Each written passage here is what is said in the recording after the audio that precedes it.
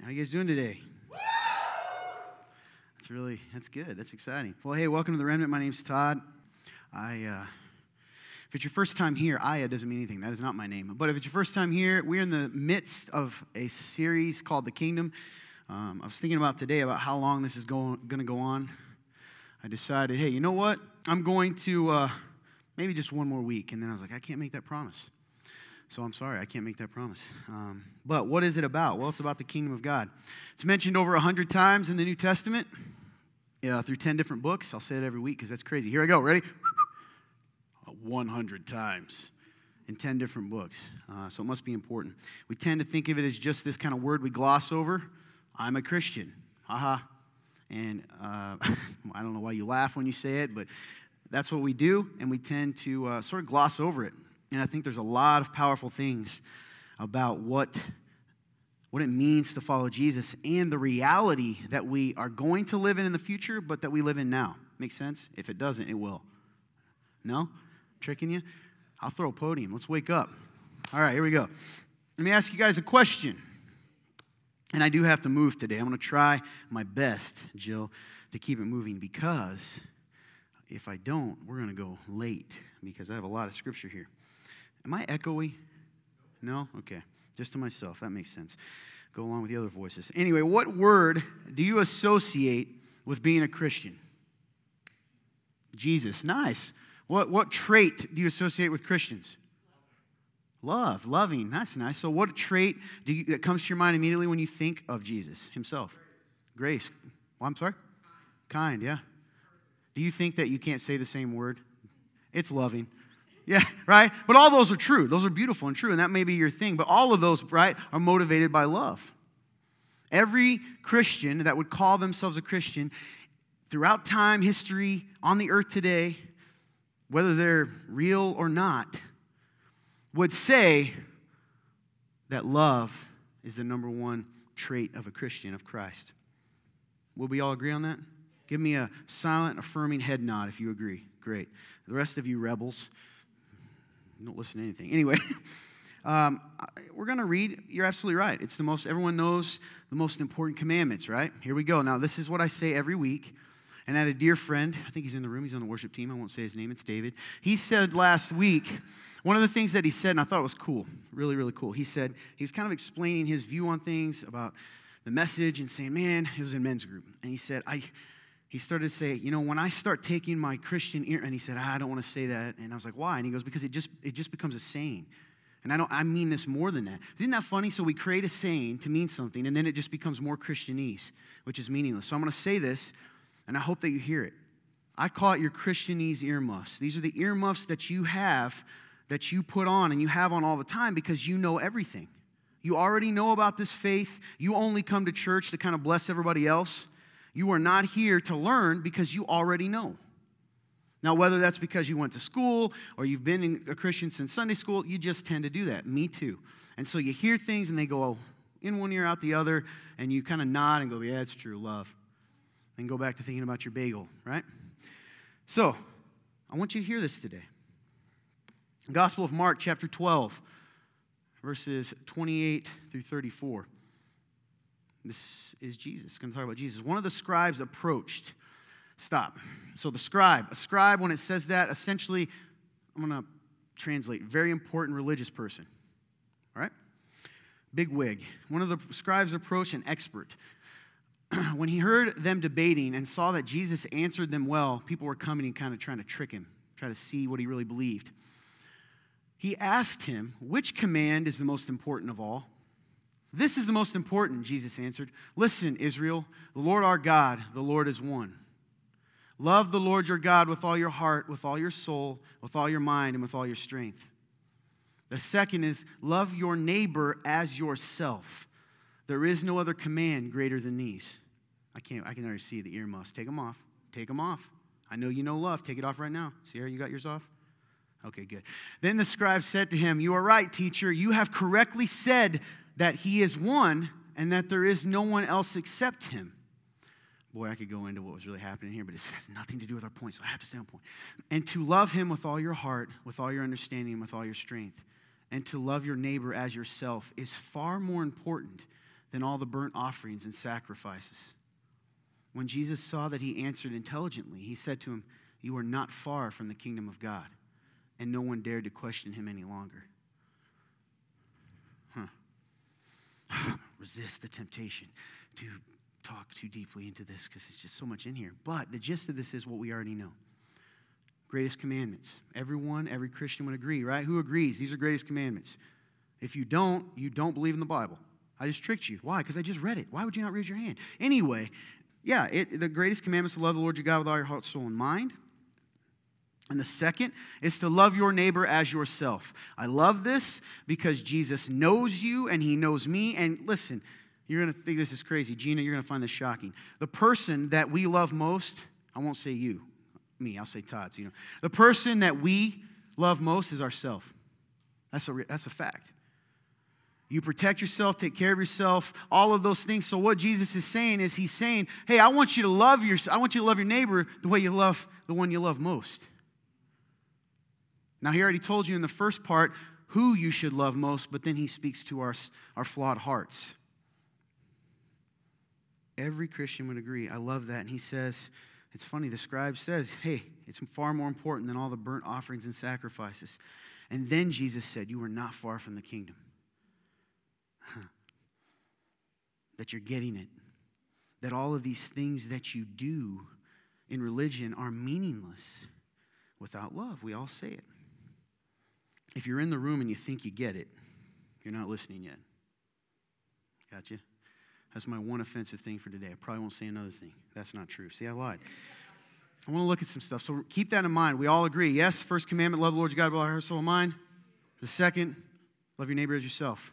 Christian, do you believe it? Yes. You excited about it? Yes. Do you practice it? Yes. Here we go.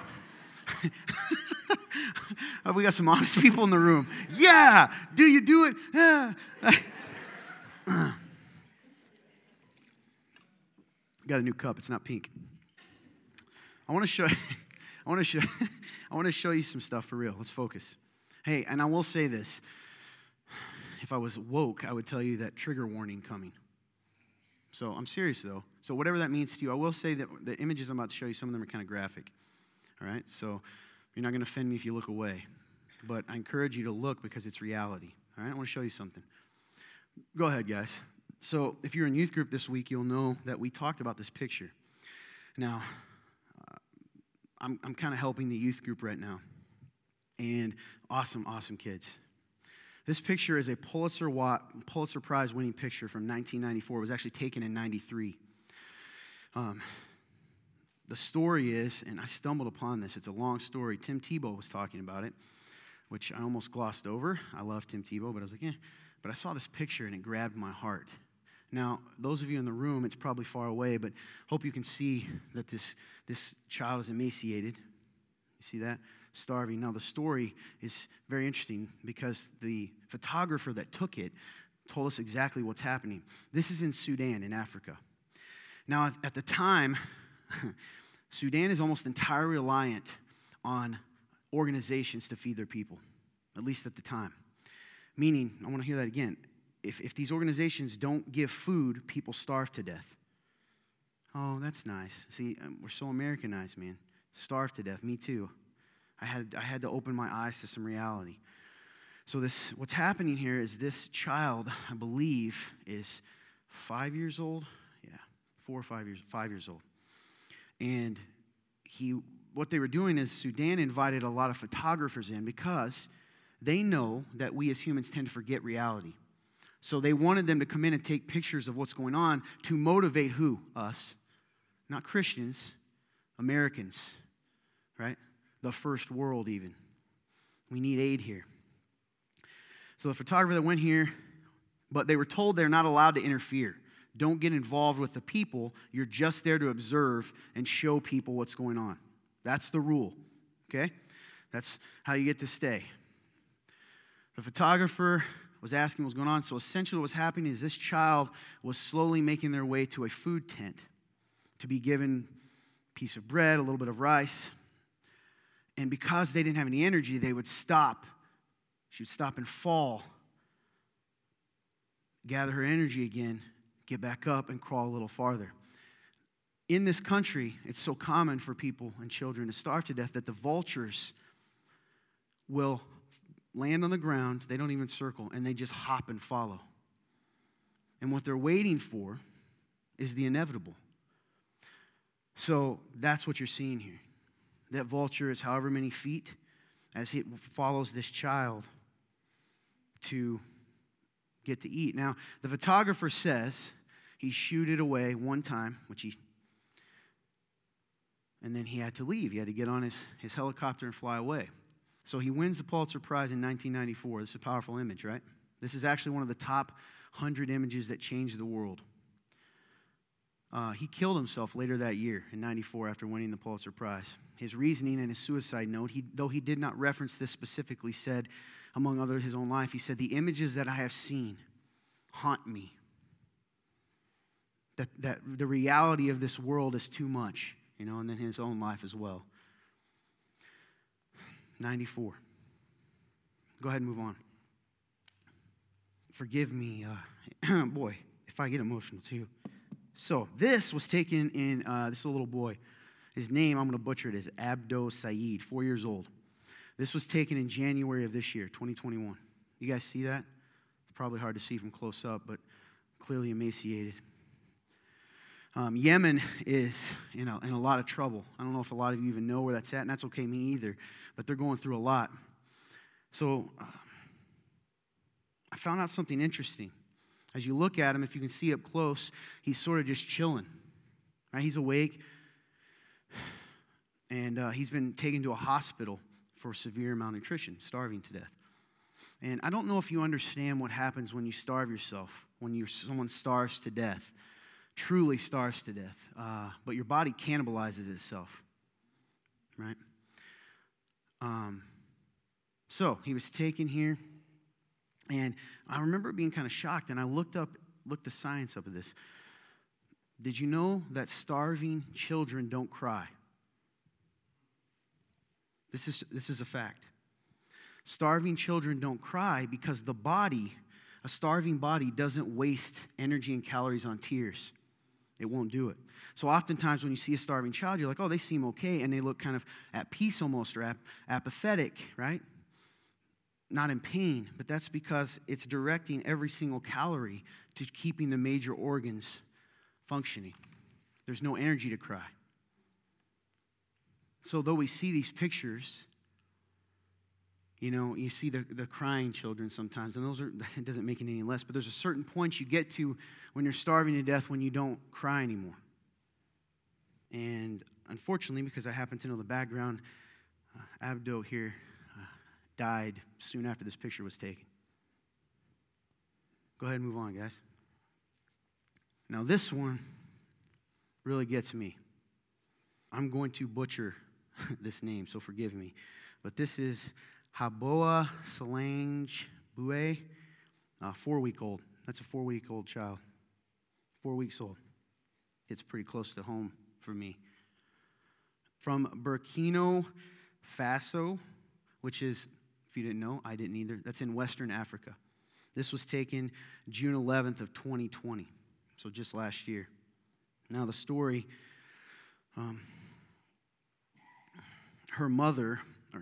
his mother, had a market where they sold things. Well, coronavirus can't have a market.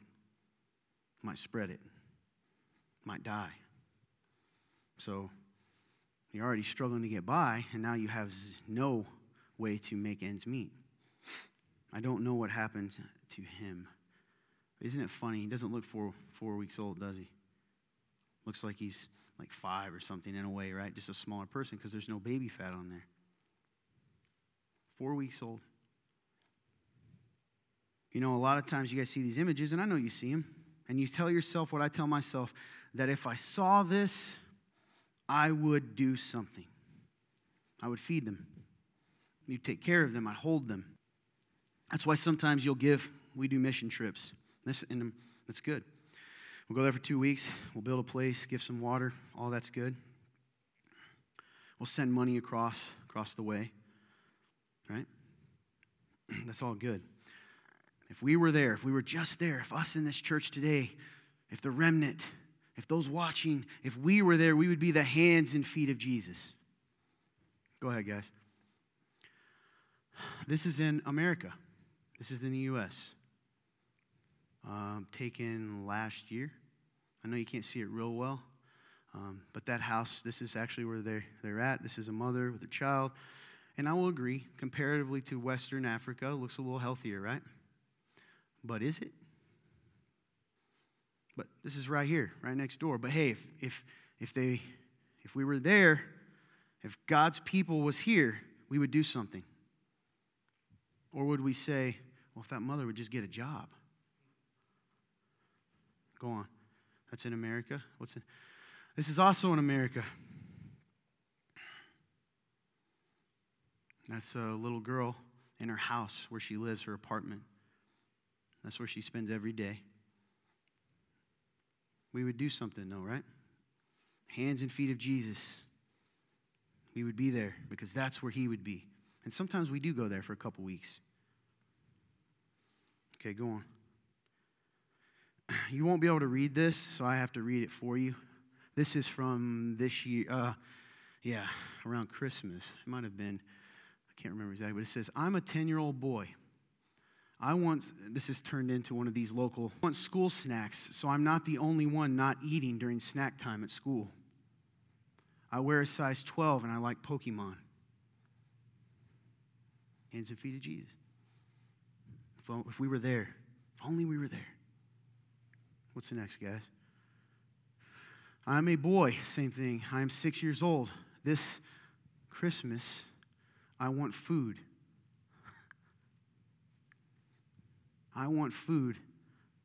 An army man, thank you, I love you, Santa.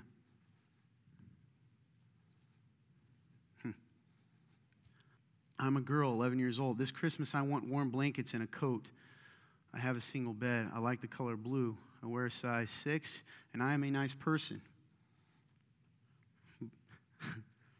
Because maybe if she's a nice person, we'll move. Because she's not nice, she doesn't deserve it, right? I'll give you guys a statistic. In the richest country the world has ever seen that you live in the richest country the world has ever seen, more than 13 million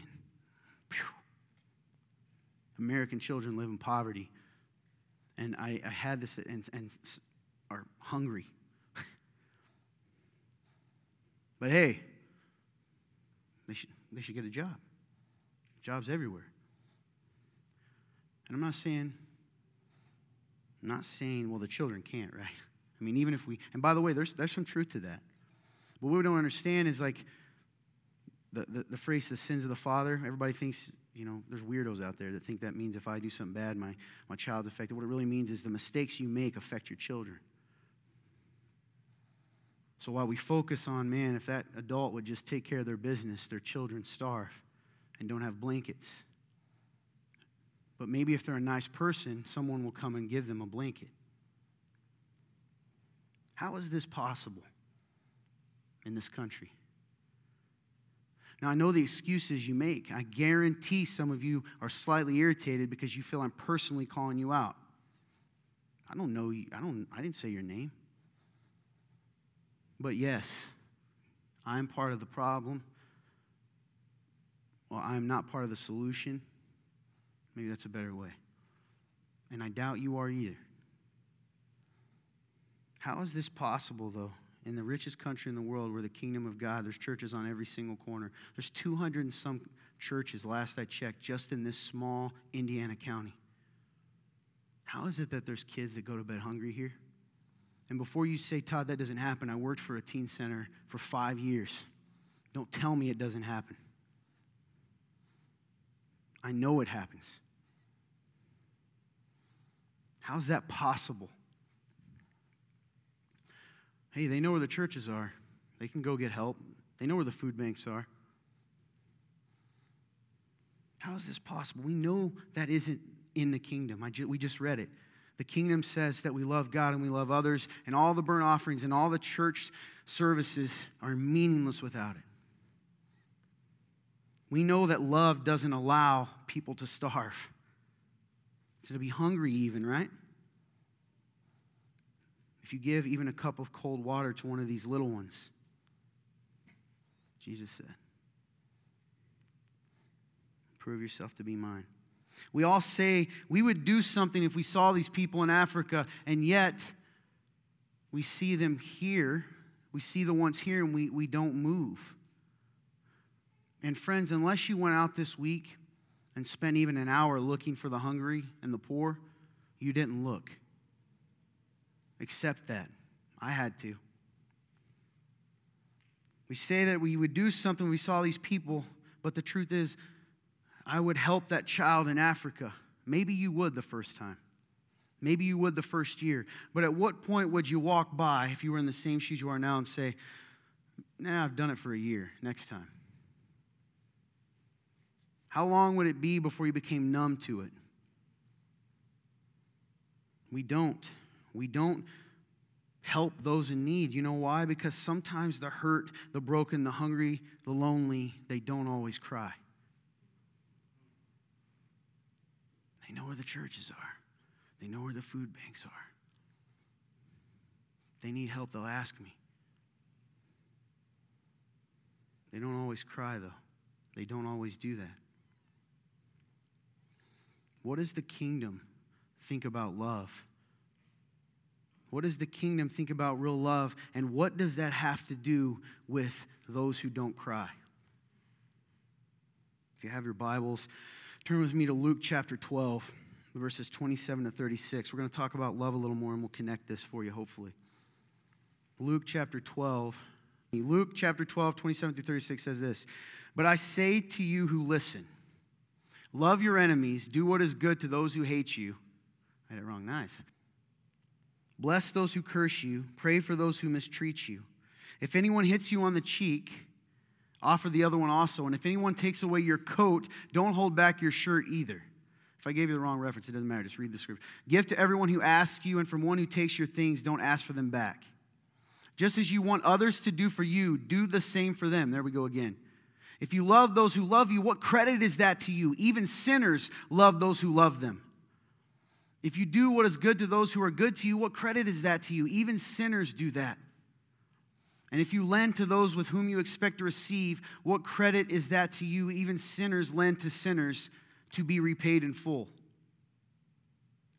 But love your enemies. Do what is good and lend, expecting nothing in return. Then your reward will be great, and you will be sons of the Most High. For he is gracious to the ungrateful and evil. Be merciful, just as your Father also is merciful." You're merciful, right? When they ask. So, Todd, what does this have to do with things? Stay with me. Listen, those of the kingdom are called to love, and this is shocking. You have to understand what Jesus is saying. This is not about just loving your enemies.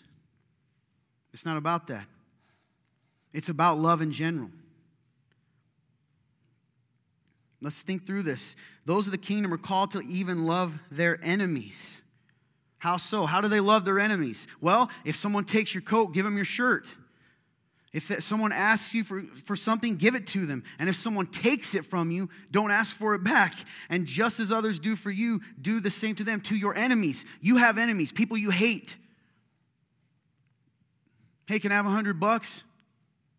Can I have $100? My enemy asked me for $100. Do I want to be motivated to help them? No. And this is a powerful statement. So what Jesus does here is he makes this kind of parallel, and he says, oh, I see. You think that I'm calling you to love like the world does.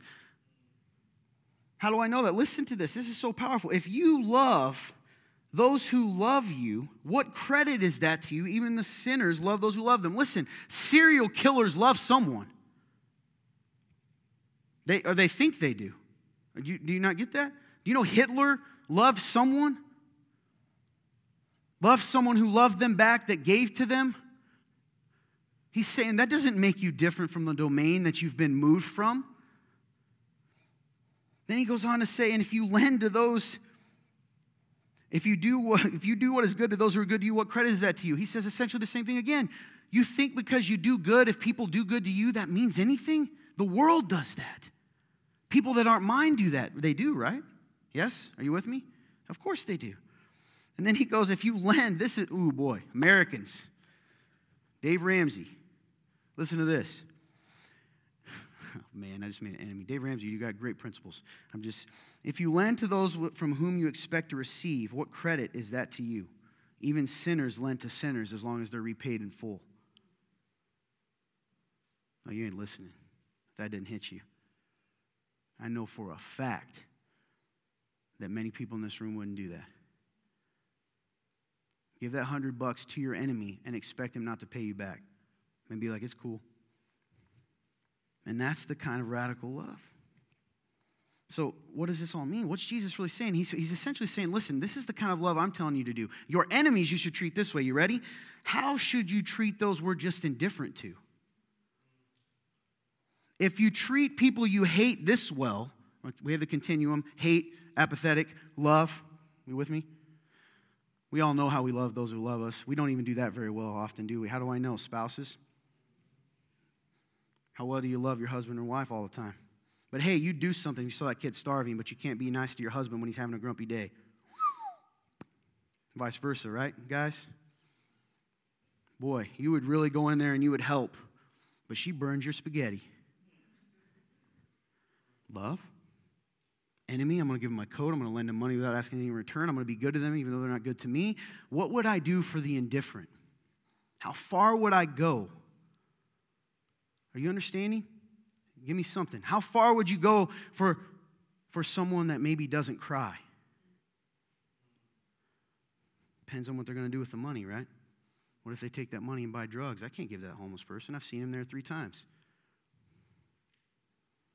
We'd rather shoot sheep just so we keep out wolves. That's so true within the church and in the society. I personally would rather give $100 to someone who's conning me than not give $100 to a starving person. Okay, let's keep going. All right, well, what does love mean? So you're saying, Todd, okay, we're supposed to love our enemies. That's all great, right? But we need to define this because we have a lot of misconceptions about what that is.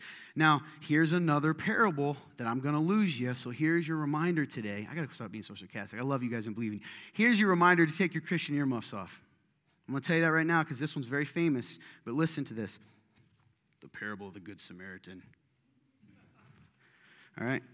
Luke chapter 10, 25 through 37. Just then an expert in the law, here we go again, an expert in religion, in the faith, stood up to test him, capital H, who is that? Jesus, that's right. Saying, teacher, what must I do to inherit eternal life? Here it is again. What is written in the law? He asked him, how do you read it? He answered, love the Lord your God with all your heart, with all your soul, with all your strength, and with all your mind, and your neighbor as yourself. Stop. You didn't remember that, did you? You didn't remember this connection to that parable. I bet you didn't. You thought he went right into that parable. See? Christian earmuffs, me too. Christian spy glasses, I don't know. He answered them, love the Lord your God with all your heart, with all your soul, with all your strength, and with all your mind, and your neighbor as yourself. You've answered correctly, he told him. Do this, and you will live. But wanting to justify himself, I just want to throw something. You hear that? Like in excitement, not anger. Boy, if this isn't us, I just told you a justification. Hey, I don't know what that homeless guy's going to do with this money. He could buy meth. I'm protecting him.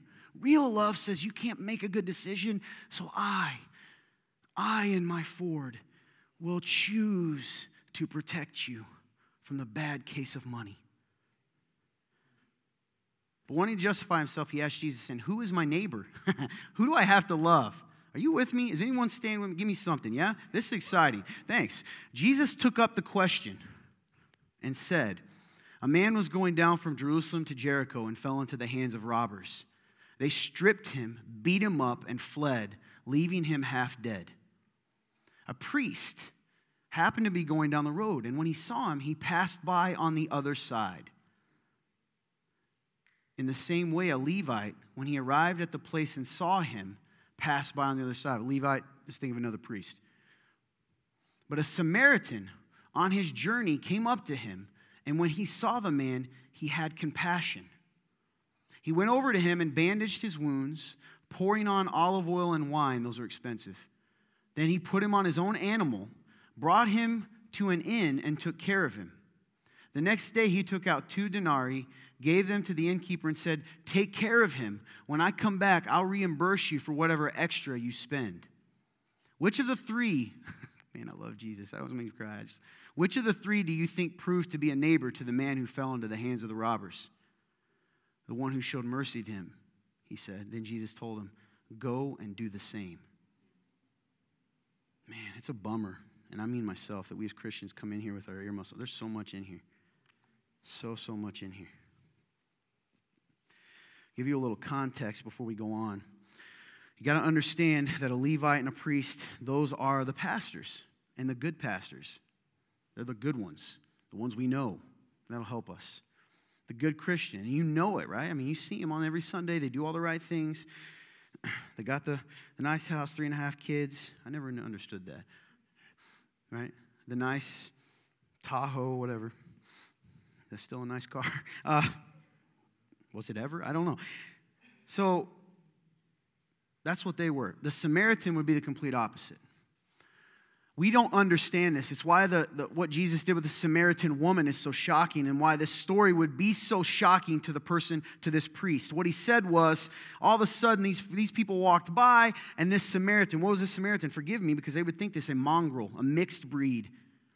They had bred with the pagans, and they had, even though they worshiped the same God, they believed that the temple should be here, and the good Jews knew it to be here. They were unclean. You don't talk to them. That's why it's so shocking that Jesus, you would literally take the long way to avoid their land, to avoid their city. They knew what this meant. This was not a good person. This was a bad person. So in our terminology, this is not a Christian. So what do we see here? Well, the good people walked by their enemy. They walked by. Why? Well, there could have been a lot of reasons. The rules say that. He could have been unclean. We don't know anything about the man. He might have been bleeding. He might have been, this says a man. It could have been another Samaritan. We don't really know. But we know this much. Whatever, they were not motivated. In fact, I can think it might be unclean, meaning, oh yeah, in case you're not, unclean would mean like you could kind of catch some of their sin if you touch them. So essentially, it's funny, people giggle and laugh, and they do the same things around here. I'm telling you right now, right? Just different ways. You just identify the sin your own way, right? So for me, I mentioned this, I'll confess, I'm the arrogant guy slayer. If you're arrogant, I slay you, and in turn, I become arrogant. You see what I'm saying? I define that arrogance is the worst, and thus I become what I hate. Anyway, so they walk by, he's unclean. That I kind of gather that from the fact it says he went to the other side of the street, right? I got to stay away from this guy. Maybe he was a leper. We don't know. Then the other priest comes by, and he does the same thing. The other pastor. And then a Samaritan came on his journey, came to him on his journey. That meant he had somewhere to go. Pulled up in his Tahoe. He was late for work maybe. And he went, and when he saw the man, he had compassion and called 911 and drove away knowing he did a good deed. Had to make it to work on time. That's not what happened, as you see if you're listening. Some of you are like, yeah, amen. No, he went over, he was moved, he had compassion. He went over to him, bandaged his wounds, pouring on olive oil and wine, put him in his own car, brought him to an inn, and took care of him. Every step is another extreme step. I will bandage your wounds, but I won't stop there. It will have a cost. I'll use my expensive stuff on you. Then I will put you dirty and bleeding in my nice Tahoe. Then I will take you to the inn, but I don't just drop you off. I take you to the room, I lay you down, and I take care of you. I pull your boots off and your shoes. I clean the blood off of you. I try to give you some soup maybe. I tuck you in. I turn the fan on. If you're me, I love the fan. Whatever it is, he took care of him. Then I slowly and quietly turn the light off, shut the door, go to the innkeeper, pay him, who knows, a week's worth of wages, and I'll be back after work and I'll pay anything extra. At what point would you have defined I've done enough? At what point would I? The good people that walked by were being good Christians. were being good religious people. They were. We don't know the situation. They were following the rules. Well, we don't have those. We don't? Well, let me tell you the rules of a Christian that we believe is high and mighty. Christians work. You provide for your family, first and foremost. So what if it affects you? What if it affects your hours, your money? We've got to have a good reputation. We have to be in the world, but not of it. Maybe I can change this for you. You're driving along Fort Wayne and see a prostitute on the ground. Me. How about Todd, the pastor? Do I put her in my car? I don't know if I do. Because you guys don't need much to say that I'm a sinner. I got to protect my image. I got to be above reproach. I pray if you're in this room, you're not arrogant about this and thinking you're above all the rest of them, because I'm telling you, in doing that, you prove yourself to be one. I don't know if I would. What do we take? Listen, those religious people would have said that they were doing the right thing. I can't put her in my car.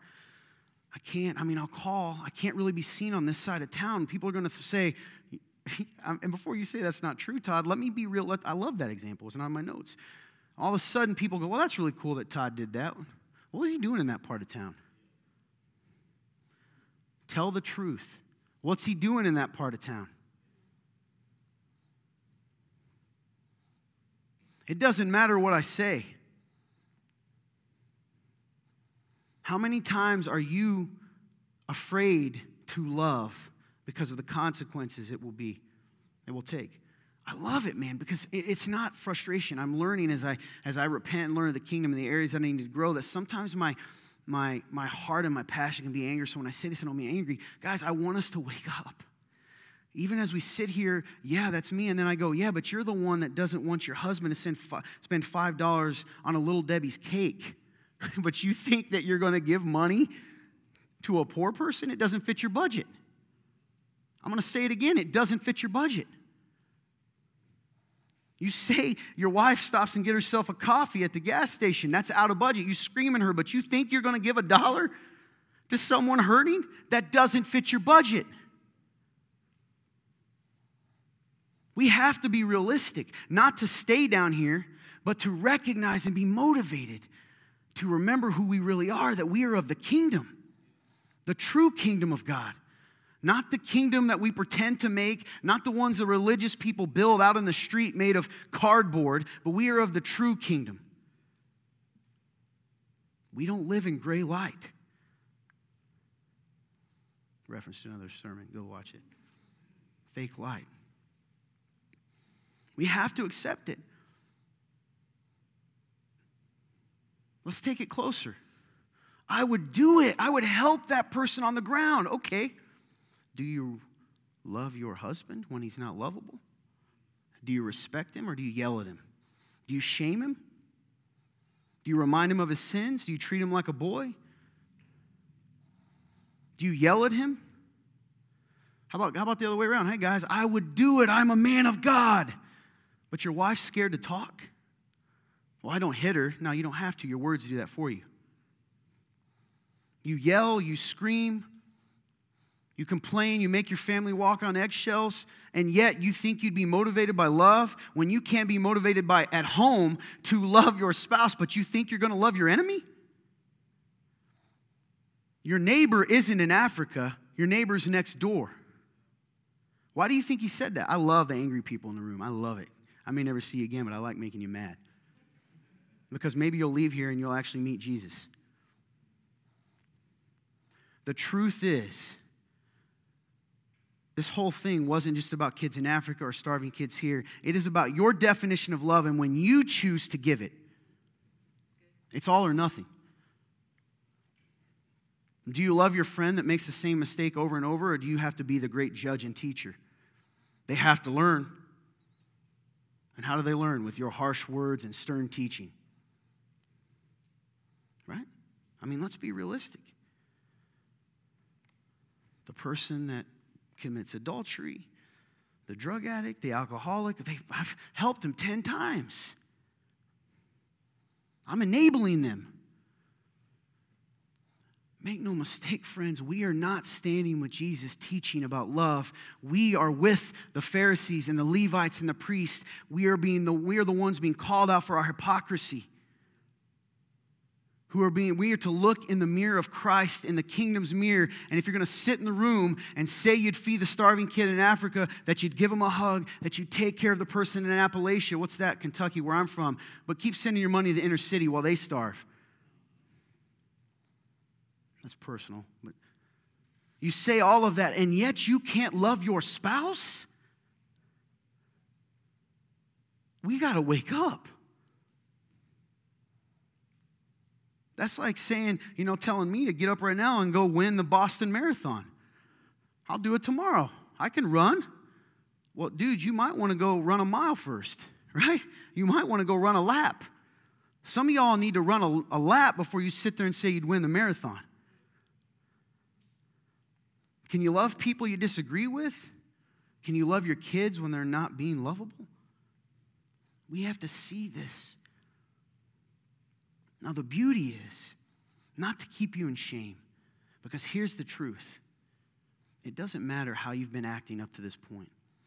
One of the hard things is we are sent into the domain of darkness, aren't we, into the world, and we're called to be light and salt. And Jesus warns us, don't lose your saltiness. Don't put a lampshade over your light. And we always take that as this scary. Don't do that. And he warns us, it's hard to follow him. It is hard to do that. And, a lot of good-meaning people, I think the people in this room, I don't know some of you, but most of you I know are well-intentioned, good people. And you want to love and you want to do good, and you do. But the truth is, you begin to justify your lack of love by pointing out the areas you do love. Here's the truth. The areas you don't love are what show your heart. Those are the areas that Christ wants. Stay with me. And when I mean by show your heart, because those are the areas that still need cleaned up. Remember what Christ said. They came and said, why are you eating with sinners and tax collectors? He said, I've come for the sick, not the healthy. What did that mean? We all know that everyone's a sinner based on his definition. So what it meant is those who can admit they are. I can help you as long as you don't say you can see. I can show you the way. Every single person in this room, all of us, I'll start with me. This is one of those that every single one of us should be repenting in some capacity, even if the repentance is just saying, Lord, forgive me for not moving and for waiting for people to cry when I should be looking for those who don't. That's what I love about, the Great Commission. Changed my life. We know it typically as go and make disciples of all nations, and that's good, and we get the command in there. But I actually love the translation, the way it really should be translated, which is as you go. Wherever you go, whatever you do, proclaim the good news of the gospel. Be a kingdom worker. Bring light. When you're in the gas station, when you see this prostitute on the side of the road, when your spouse isn't nice to you, when your pastor lets you down, right? When your kid keeps messing up. It's dangerous territory to say, yeah, I'm really mean to my child, but I give him a good house. I rescued them. I love them. I take care of them. They should be happy with what they get. You see how subtle that is? And sometimes those are truths, aren't they? That's true. I might tell the kid if I'm talking to them in the room, hey, you should be thankful for what you have. But that's not the message for you. Listen, love, we see in the Good Samaritan when Jesus says, I love it at the end, he said, hey, which one of these proves to be a neighbor? Because he's saying, who's a neighbor? A neighbor is anyone in need. Close to you. Who proved to be a neighbor to the man who fell in the hands of robbers? Who was it? The one who showed mercy to him. He said, then Jesus told him, go and do the same. That's not a parable. That last part is a command. I want you to love like this. Now, you want to know what I believe? I'm going to show my naivety here. I am actually underneath. I've fibbed to you guys. I confess, I've lied to you. I am not a pessimist. I'm an optimist. But I've become a jaded optimist. I mean, that's going to sound weird. What do I mean by that? I mean, I truly believe, you're going to look at my face and be able to tell this because I'm not great at lying. I truly believe we can change the world. I truly believe that.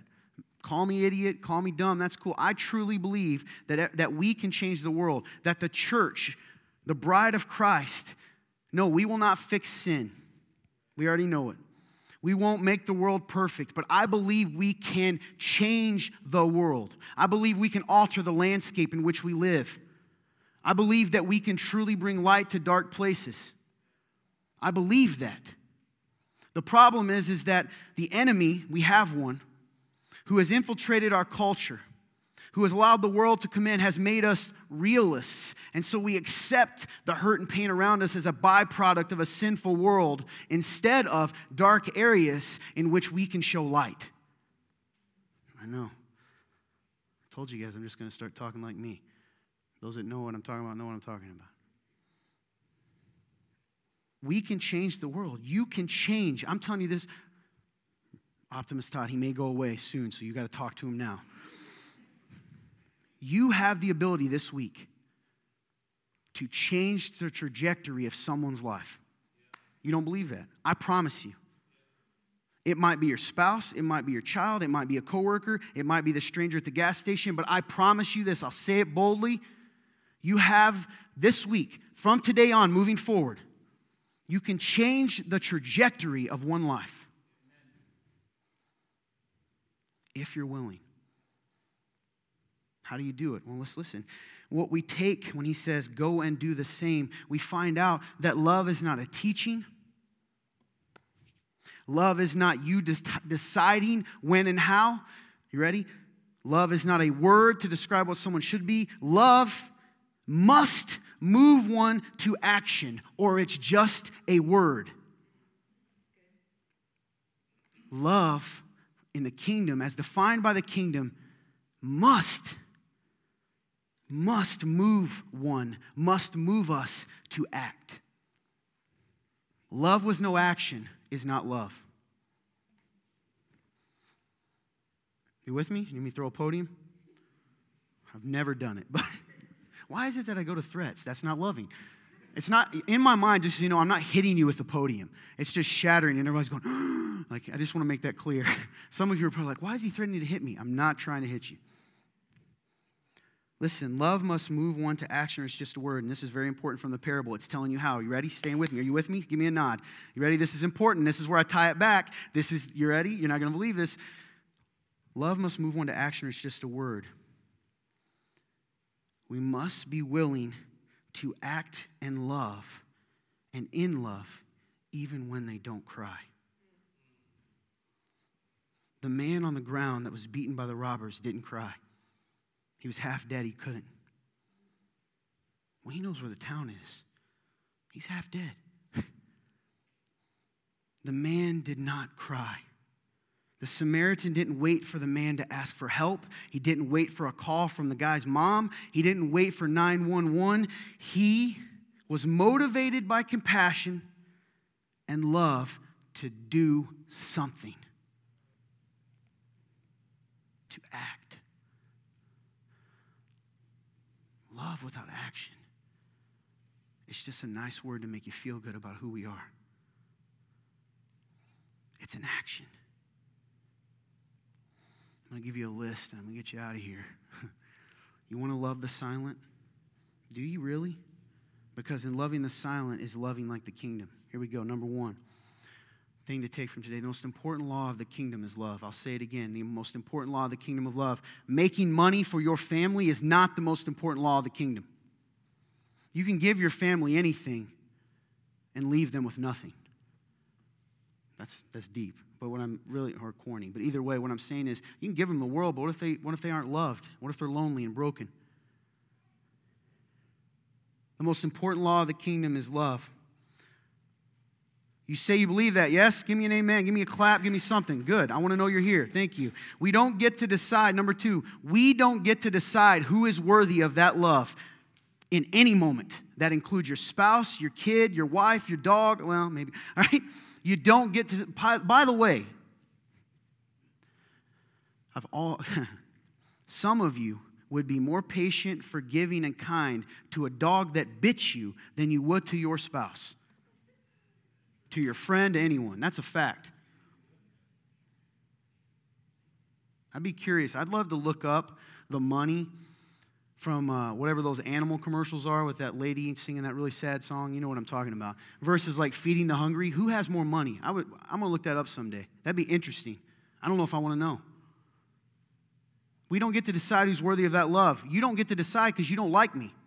If I'm bleeding on the street, whether to stop. What about your boyfriend or girlfriend that broke your heart? What about this? I'm picking whatever hits you. Did you know that you don't get to decide that you're not worthy of love? You know, sometimes we put our faith in Christ and we don't accept love for ourselves, and we get to tell God, no, I don't deserve it. He's spinning the sun on his finger, and he's like, oh, you're telling me who deserves what, right? You get it? He made everything, so it's silly to tell him what to do. We don't get to decide. It's our neighbor, which means what? It's the person you don't want to love. You start there. Well, I love my wife really well when she's loving me well, when she's respectful. Oh, the dude that beats his wife doesn't beat her when she does what he says. When my husband's a good boy, I pet him. I take care of him, and I let him have cuddle time. But if not, he doesn't get rewarded. Hey, ladies, I love it. It makes you mad. It's a fact. By the way, guys, never mind. It's a different. Number 3, kingdom love is defined by action, period. So, we know that the most important law is love. We know that we don't get to decide who gets that love. And then we see that love is what? An action. It is an action. Number 4 is similar to it. Service is love in motion. I like that. You ready? What does that mean? Now you understand the greatest among you will be a servant to all. Why does he say service is so important? Because it's love in action. When I'm scrubbing your nasty feet, when you're cleaning the urinal, right? When, it doesn't matter, when I forgive, when I help you, when I move, when I see someone that has a need and I move into it, it is motivated by love and compassion. Service is so important to Jesus, to the kingdom, because it's just the byproduct of love. It is love in motion. It's what proves and separates the love of the world from the love of Christ. Christ didn't just say, you guys are sinners and need help. He moved into our world to serve us and to love us. Did you know even on his important mission to save us from our sin, he took the time to heal the sick and to feed the hungry? Do you hear that? He didn't wait for them to cry. When he was sitting on the mountaintop, on the Sermon on the Mount, you know, the people weren't saying, I'm hungry, give us bread. It says Jesus looked and saw that they hadn't eaten for a long time and had compassion on them. And then looked at his disciples and said, we got to do something. And they're like, we don't have anything. He's like, I'm about to show you something. Where's that loaf of bread? I'm always assuming Peter's like, freaking Jesus, he's an idiot. Yeah, okay, Jesus, here it is. Service is love and motion. She's going to play some music and we'll close up here. I want you to consider this. Very short, sweet, and simple. But this message should hit. If you walk out of here today not in some way motivated to change, if you walk out of here thinking that you are good at this, then you've missed the point, because that's the beauty of this call. We'll never arrive. But we can be a little better than we were, right? Until you hang on a cross for people that hate you, until you're willing to do that, you haven't arrived yet. Let me ask these questions. Do you love people like someone from the kingdom, or do you just talk about it? Is your love a verb or a name tag? Does it motivate you? Will you stop talking about loving people? I don't want to hear it from you until you can love your spouse. Well, I think I love them. That's fair. Why don't you ask them? You see, when We like to define love ourselves and say, well, I'm doing a good job. That's like looking at that starving kid and giving him a grain of bread and saying, look how much I love him, while you hold a piece of bread in your hand. The act is defined by the need, and love moves to meet the need. It doesn't move to make you feel good. Do you love people like someone from the kingdom, or you just talk about it? Is your love a verb or just a name tag? Will you begin to look for the hurting and let your love move you to action? Not just if they come to your food bank, not just if they ask, but will you love the ones who don't even know how to cry? It's hard to believe sometimes, but there are people in this world that you think they wouldn't move to the food bank or go get it. They didn't know. When I grew up, I didn't know there were, thank the Lord, I didn't have to go there, but I didn't know there were places. I remember in high school having my eyes open. I was on student council, and I had to do this Christmas thing, and I will never forget it. Yeah, music, there we go. I will never forget it, but here's the thing. When we had this bunch of Christmas gifts, and it was really cool, I liked the way it worked, is that instead of just giving it to them, you let them come in and shop. Has anyone ever done anything like that? It's awesome. I loved it. So we set up this store, and we let people come in with their carts, and they could have, essentially, they had this limit, and they could buy gifts for their kids. And it took away that shame of like, you're going to get what you can get. We do that, right? My kid's 15. Yeah, you take this, whatever the teething ring. Be happy about it. Tell them it's a Frisbee. And I remember at the end of it, this man came at the very end, and it's so funny looking back, because I promise I didn't go in there with the right attitude. I just want to get it done. I was like on a Saturday morning. And this guy comes in at the end, and man, he was so, this guy can see him. He walked in, and you could see the shame on his face. And when I look back, I know why he waited to the end. Hopefully nobody sees him, right? But unfortunately, if you wait to the end, when it starts to get to the end, we just start letting people take what they want. And so he had to pick from what was left. And I see this guy walking through, picking these toys up and telling me, you're like, hey, how you doing? I didn't ask. And he said something like, yeah, I got laid off last month. I don't know how this works. I've done this before. I don't need to explain to you why he was saying that. But you know what? You probably take the lesson wrong here.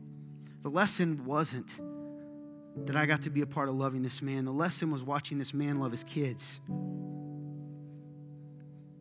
That he was motivated to go into his shame so that they could have a Christmas. I don't know if he was of the kingdom, but he showed me Jesus that day. Who are the people in your life that aren't crying but need help?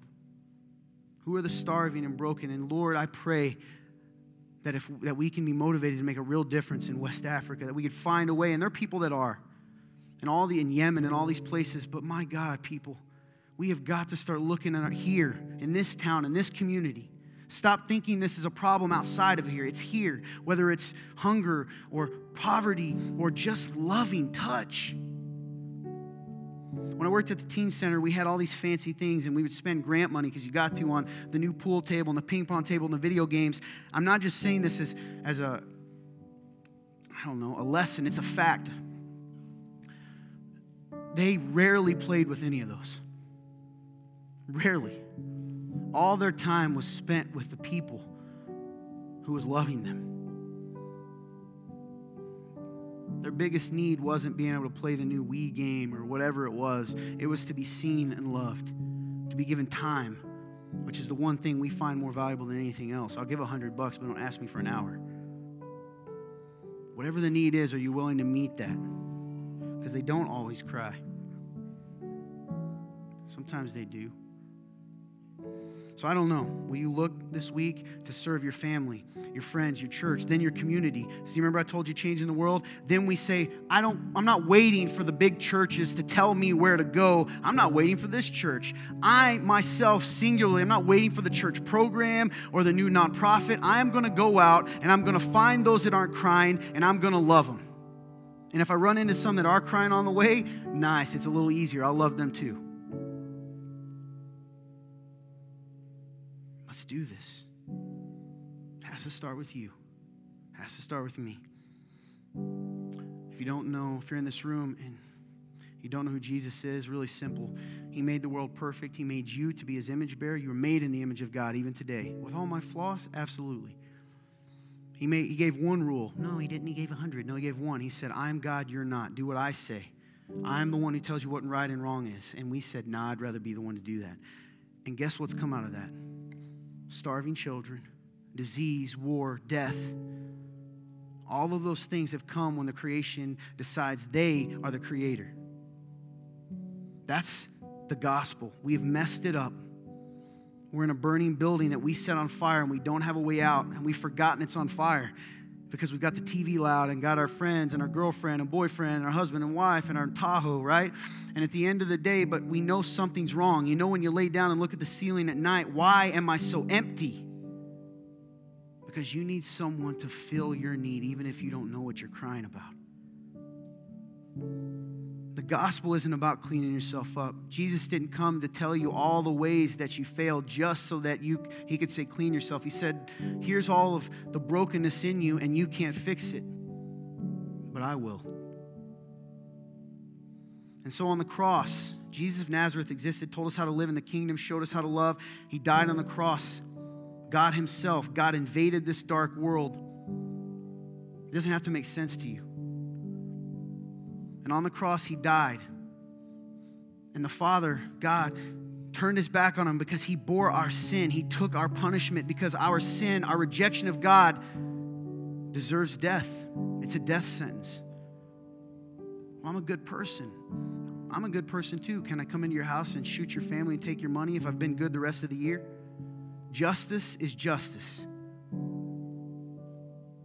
There is no justifying in front of a holy God. The standard is perfection. So he died on the cross. He rose from the dead after 3 days. And he said this. He said, you can have eternal life. You can be healed.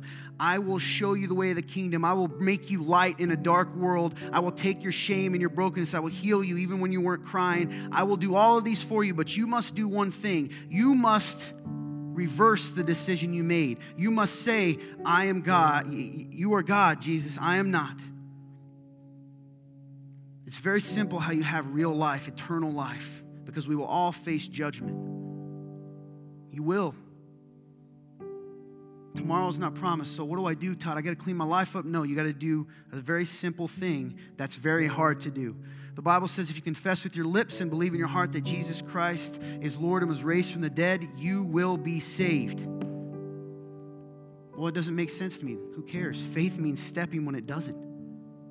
You have to say it to put down your pride. That's it. That's the gospel. Even when you weren't crying, he's here right now today. When you didn't know you had a need, he's saying, I've got you. There'll be people up here willing to pray for you. You'll have 5-10 minutes to respond to God in whatever ways you feel the need. If nothing else, if you're in this room, you're like, I've got all this down, then would you do me a favor? I mean that. Would you pray that God's church would move?